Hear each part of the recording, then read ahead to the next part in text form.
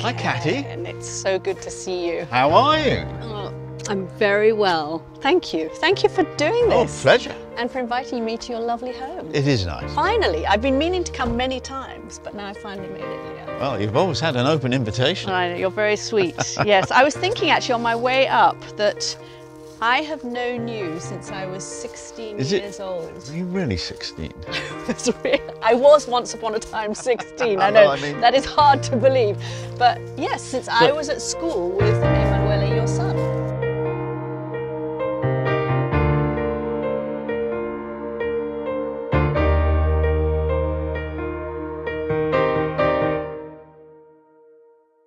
All of these books are by me.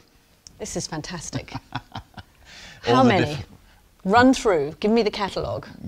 Well, there are 37 books, but of course these are all the different translations and editions. And as you can see, it starts with Eye of the Needle. In German, that was Die Nadel. And comes up all the way to The Armour of Life. So 37 books. In how many languages? 40 languages altogether. Total number of copies sold around the world? 191 million. So as an author who is very proud of the fact that I've sold 1 million, I've got a long way to go. Just making me a little jealous, Ken.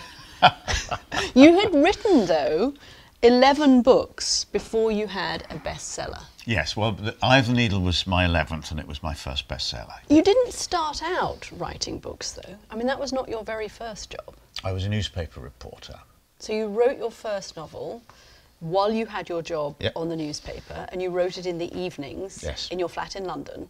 That's it. Yes, that's right. As a kind of side job. You had a young child at the time, though. Yes, actually, by that time we had two. So you had two young children, a full-time job, and you decided to write a novel that was published but didn't go very far. That's right. Most people, Ken, at this point would think, OK, quit that, I'm going to focus on the day job, I mean, and rather than sticking at it. And it's your confidence to keep going that's interesting. I guess so. Well, I think don't you need that to finish your first book? I mean, you know, so many journalists have got 50 pages or 100 pages of a novel in a drawer. And what happens is that when you begin writing your first novel, it's quite exciting. You can make stuff up, you think of names for characters, you have these... So much better than journalism. Yes. And then after a few weeks, you begin to think, well, tonight I think I'll go down the pub.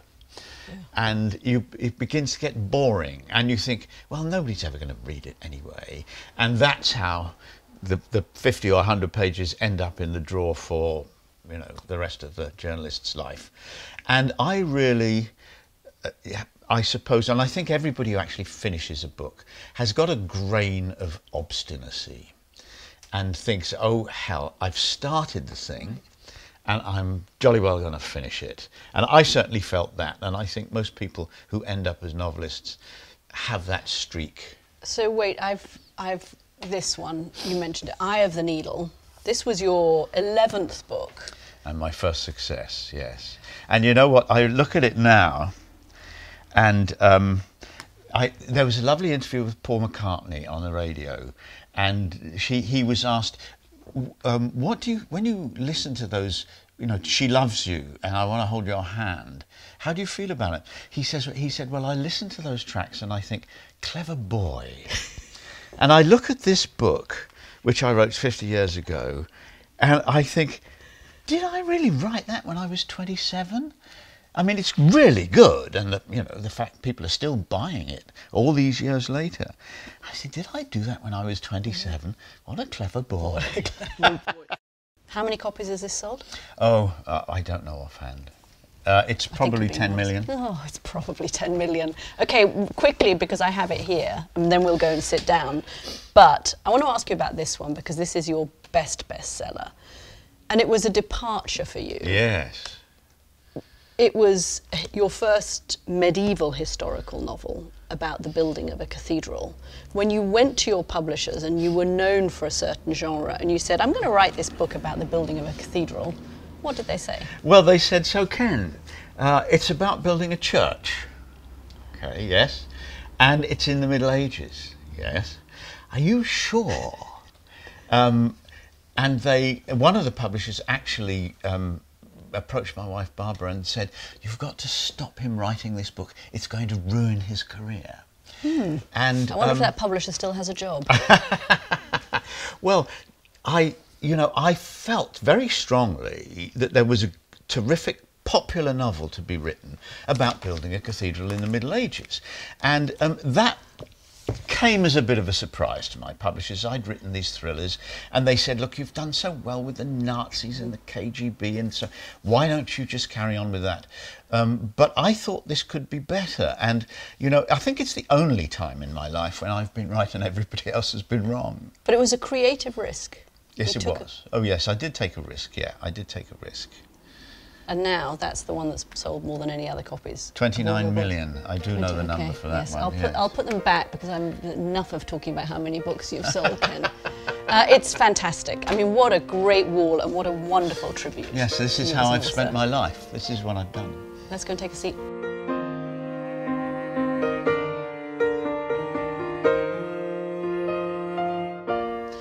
So in the course of writing so many books, Ken, you've come to ideas about what makes a book, a novel, a successful novel. You sort of developed tricks of the trade, I guess. Well, there are many tricks, of course, but there's one key factor, which is that the reader must share the emotions of the characters, so that when a character's frightened, the reader is tense like this, and if something sad happens, the reader has a tear in her eye or his eye, and when something spooky happens, the reader might actually get up and go and make sure he really did lock the back door, that kind of thing. And because that's what we turn the pages, because we care about what's happening to these people, and if you think about it, it's a very odd thing, because you know that I made it up sitting at my desk. And yet, when something sad happens, you're thinking, "Oh dear." And that's really the magic of literature. And if you can do that, then really nothing else matters. And you're very clear about the genre of book that you're writing. You'd call it popular fiction. Yes, and it's what I always wanted to write. It's mainly what I've read most of my life, although I am actually quite interested in other kinds of novel. But it's been the kind of fiction that has given me the most joy in my life. Plot is fundamental in popular fiction because something's got to keep the story turning over constantly. There must never be a moment when the reader thinks this is a good moment to put the book down, or this is a good moment to put the light out. And it's the plot that does that. It's the plot that keeps the story interesting and turning and changing all the time. But the involvement comes from the emotion. So I start by working on the plot, but the most important thing is the reader caring about what's happening. Talk about your heroes and your villains and how you choose them. And do your heroes have little bits of villainry in them, and do your villains have little bits of heroism in them? Well, sometimes, but I don't think it's a rule. When I was writing The Pillars of the Earth, I've got this character, William Hamley, and he's the worst villain. And there's several villains in that story, but he's the worst of them all. And I thought, should I try and give him some saving grace? And then I thought, the heck with it. He's going to be absolutely out and out as black as coal. And interestingly enough, of all my characters, he's the one most mentioned in conversations with readers. And they say, "That William Hamley, I wanted you to kill him off earlier." Of course, with a character that good, I wasn't going to kill him off until the end of the book. But isn't it interesting that the readers, they didn't say to me, "Surely he should have had some saving grace. There ought to have been something nice about him." They just totally responded to him. You deal with big questions and big actions and big, often brave, bold characters. And I imagine that's no coincidence, that in a novel you need a sort of mousy wallflower is just not going to be very interesting. Absolutely. Who doesn't make big decisions. Absolutely, yeah. Cautious, timid people never get in trouble, and there's never a story to tell about them. And you start with the very first line. which it often poses a big question or a Yes, big... yes. And sort of it goes from there. It's big and it's bold and it's... I do think first lines are important, and if I can, I want to write a first line or maybe a first paragraph that makes the reader want to read the next sentence or the next paragraph. I mean, that's quite important. You know, people in I'd say very important. bookshops, you know, opening the book saying, what is this about? So yes, I like a dramatic first line. And actually, probably my best is in The Pillars of the Earth. It's the small boys came early to the hanging. And that's a good first line, because you don't expect small boys to be at a hanging. And it also gives you the feeling, which I wanted to give, that this story is taking place in a society that's quite cruel. And then you, with The Armour of Light, you touch on themes that I think are overtly political. The labour rights, which actually feel like very modern themes. I mean, I think actually often your books have modern themes. I mean, and maybe that's part of why we love them, because it's the universality of falling in love and loss and grief. But this one, the theme of labour rights and oppression and people who are sort of pushed down by the era that they're in. I don't know, it felt to me, Ken, particularly apt of our time somehow. Well, there certainly are parallels, and the most important one is a technical revolution. And The Armour of Light is about a time when new machinery turned the lives of ordinary people upside down. And actually, new machinery has been doing that ever since the 18th century, really, hasn't it? And the current thing that's got people worried is artificial intelligence, and the worry that it will take away their jobs and their livelihoods and so on. And exactly the same thing was going on in the 18th century. There was also in the 18th century a terrible European war. And it went on for 23 years. Please God, the war in Ukraine won't go on for 23 years, but it's possible. And finally, there was a cost of living crisis in the 18th century. Now, in the 18th century, it takes the form of the price of bread doubling. And in those days, most families would buy the standard loaf, which was a £4 loaf. And it was, at the beginning of the story, it's 7p. And by the end of the story, it's double that. So there were those three similarities: new technology, a terrible war, and inflation. And as you rightly say, that's exactly what we're looking at today. Sal is one of my favourite characters. And when I was reading it, the heroine of The Armour of Light, who's this wonderfully strong woman who starts at the very beginning of the book losing her husband, and takes on all of these challenges with her young son and forms a union and makes the best of these very difficult circumstances. But I found myself wondering, would history have had a Sal? Would you have had a heroine? Would women have been in that kind of position in the Middle Ages? And I'm asked that question a lot, because I do always write about women like this. But I think in every period of history, there are people who refuse to take on the identity that society is trying to give them. A small number of people, of course, they're the rebels. They are the ones that say, everybody says to them, oh, you... Typical example would be saying to a girl who's pushing 30, you really ought to get married, you know. And she might say, heck no, I'm not going to do that. Now most girls in the Victorian era didn't say heck no, of course. But one or two did. And they're the interesting ones. The ones who do exactly what's expected of them they're not worth writing a story about. It's too predictable. So I like those kind of characters, and I think a few of them exist in every period of history. Okay, Ken, we have something to show you, which I better just check we got the right things. Oh yes, this is very nice. Ken Follett, This Is Your Life moment. Yes, yes. That's me. I must be 6 there, I think. This is you right here. Yeah. Your mum and your dad and your my sister Hannah. Yeah. And this would have been in Wales, where you Yes, this is in Cardiff, definitely, yes. I lived there till I was 10 years old, so that's definitely where that is. And your family was quite religious.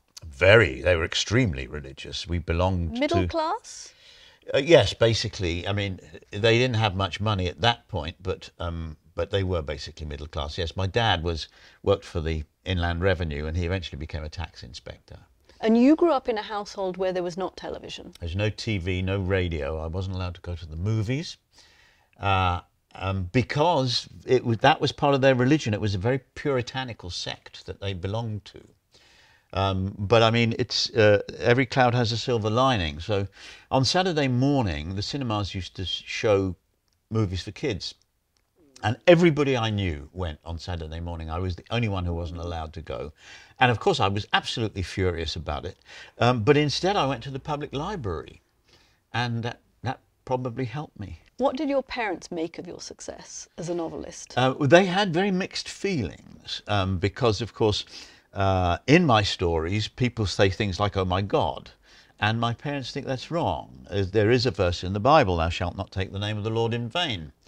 And so they hated the fact that people said things like that. And of course, there are very explicit love scenes in my books, and they found that very disagreeable. My dad read the books. He was a bit more broad-minded than my mum. My mum eventually discovered the Reader's Digest condensed books. And they used to, in one volume, they would put shortened versions of 4 books, 4 novels.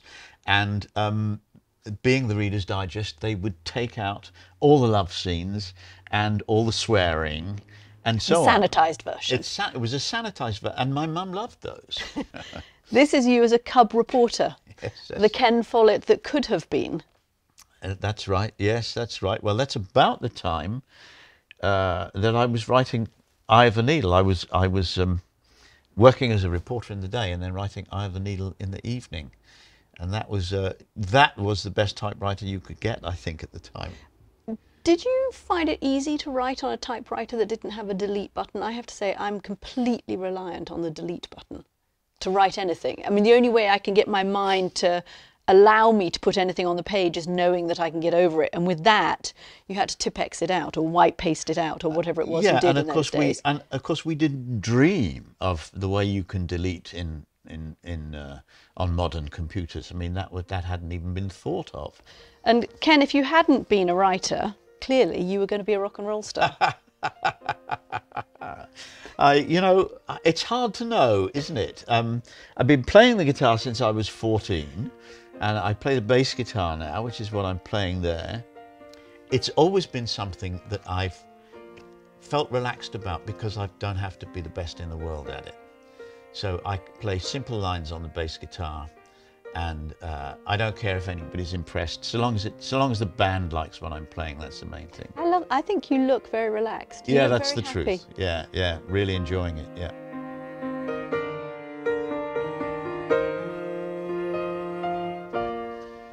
Secret door into the den. That's right. So this is where it all happened. I love this actually, by the way. These aren't real books. They're not real books. So this is where all the magic happens. Yeah. But you can write anywhere, Ken. That's the truth, yeah. In the departure lounge, on the plane, in the car. Although I have to say, as a spot, this is not bad. This is the best place, yeah. So we're going to talk about the process and how it happens. Pull it up. Yeah. Okay.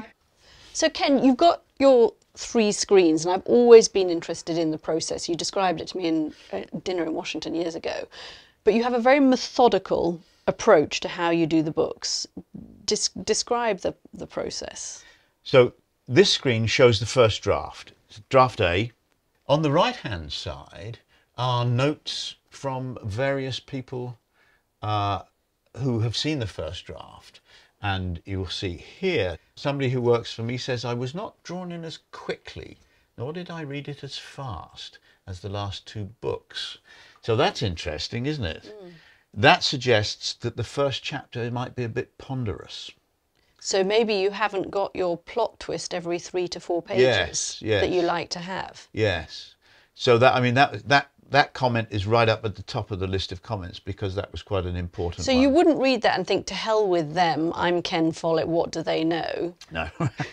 You would read that and think, oh, what can I learn? Yeah, absolutely. I'll take that back. Oh, absolutely, yes. yes. And then in the middle, this is the second draft, but what I would be doing is writing this second draft, and I key it. I don't take this and edit it and make marks on it. I take a blank sheet of paper in the middle, and then I start writing the whole book again. Which must take longer than going over the first draft and just editing it. Well, it takes a full year. So planning is a year, first draft is a year, second draft is a year. It sounds as if it's a chore that might not be essential, you know. And sometimes my publishers want to publish the first draft. But that's because their standards aren't as high as mine. And generally after reading the second draft, they say, I see what you mean. And you think by writing the second draft from scratch, you always end up with a better product? Oh, definitely, no question. I'm totally convinced of that. Do you ever get angsted about writing? Do you ever suffer writer's block or feel, what am I doing, and have an existential crisis about it? I never have a crisis, but there is a moment in every book, and I've talked to other writers about this who have the same thing. There's a moment in every book where you're deep into it and you've written several hundred pages and you look at it and you think, why the heck would anybody want to read this? What is so... And I know that what you have to do is you have to press on. You have to put that thought aside and you have to say things like, if it's not good enough, then I'll rewrite it and it will be better. But that's the nearest I come. You couldn't call that an existential crisis. It's just a moment of severe doubt. I think you are the least angsted writer I've ever met. That's quite likely. Early in my career, I had an agent and he said to me, your only problem as a writer is that you're not a tortured soul. You love it. You love the whole yes. process. I like the whole thing. I'm completely absorbed by it. And, you know, to say I like my work is like saying I like my wife. I don't just like my wife, I adore her. And that's how I feel about the work. I'm absolutely into it.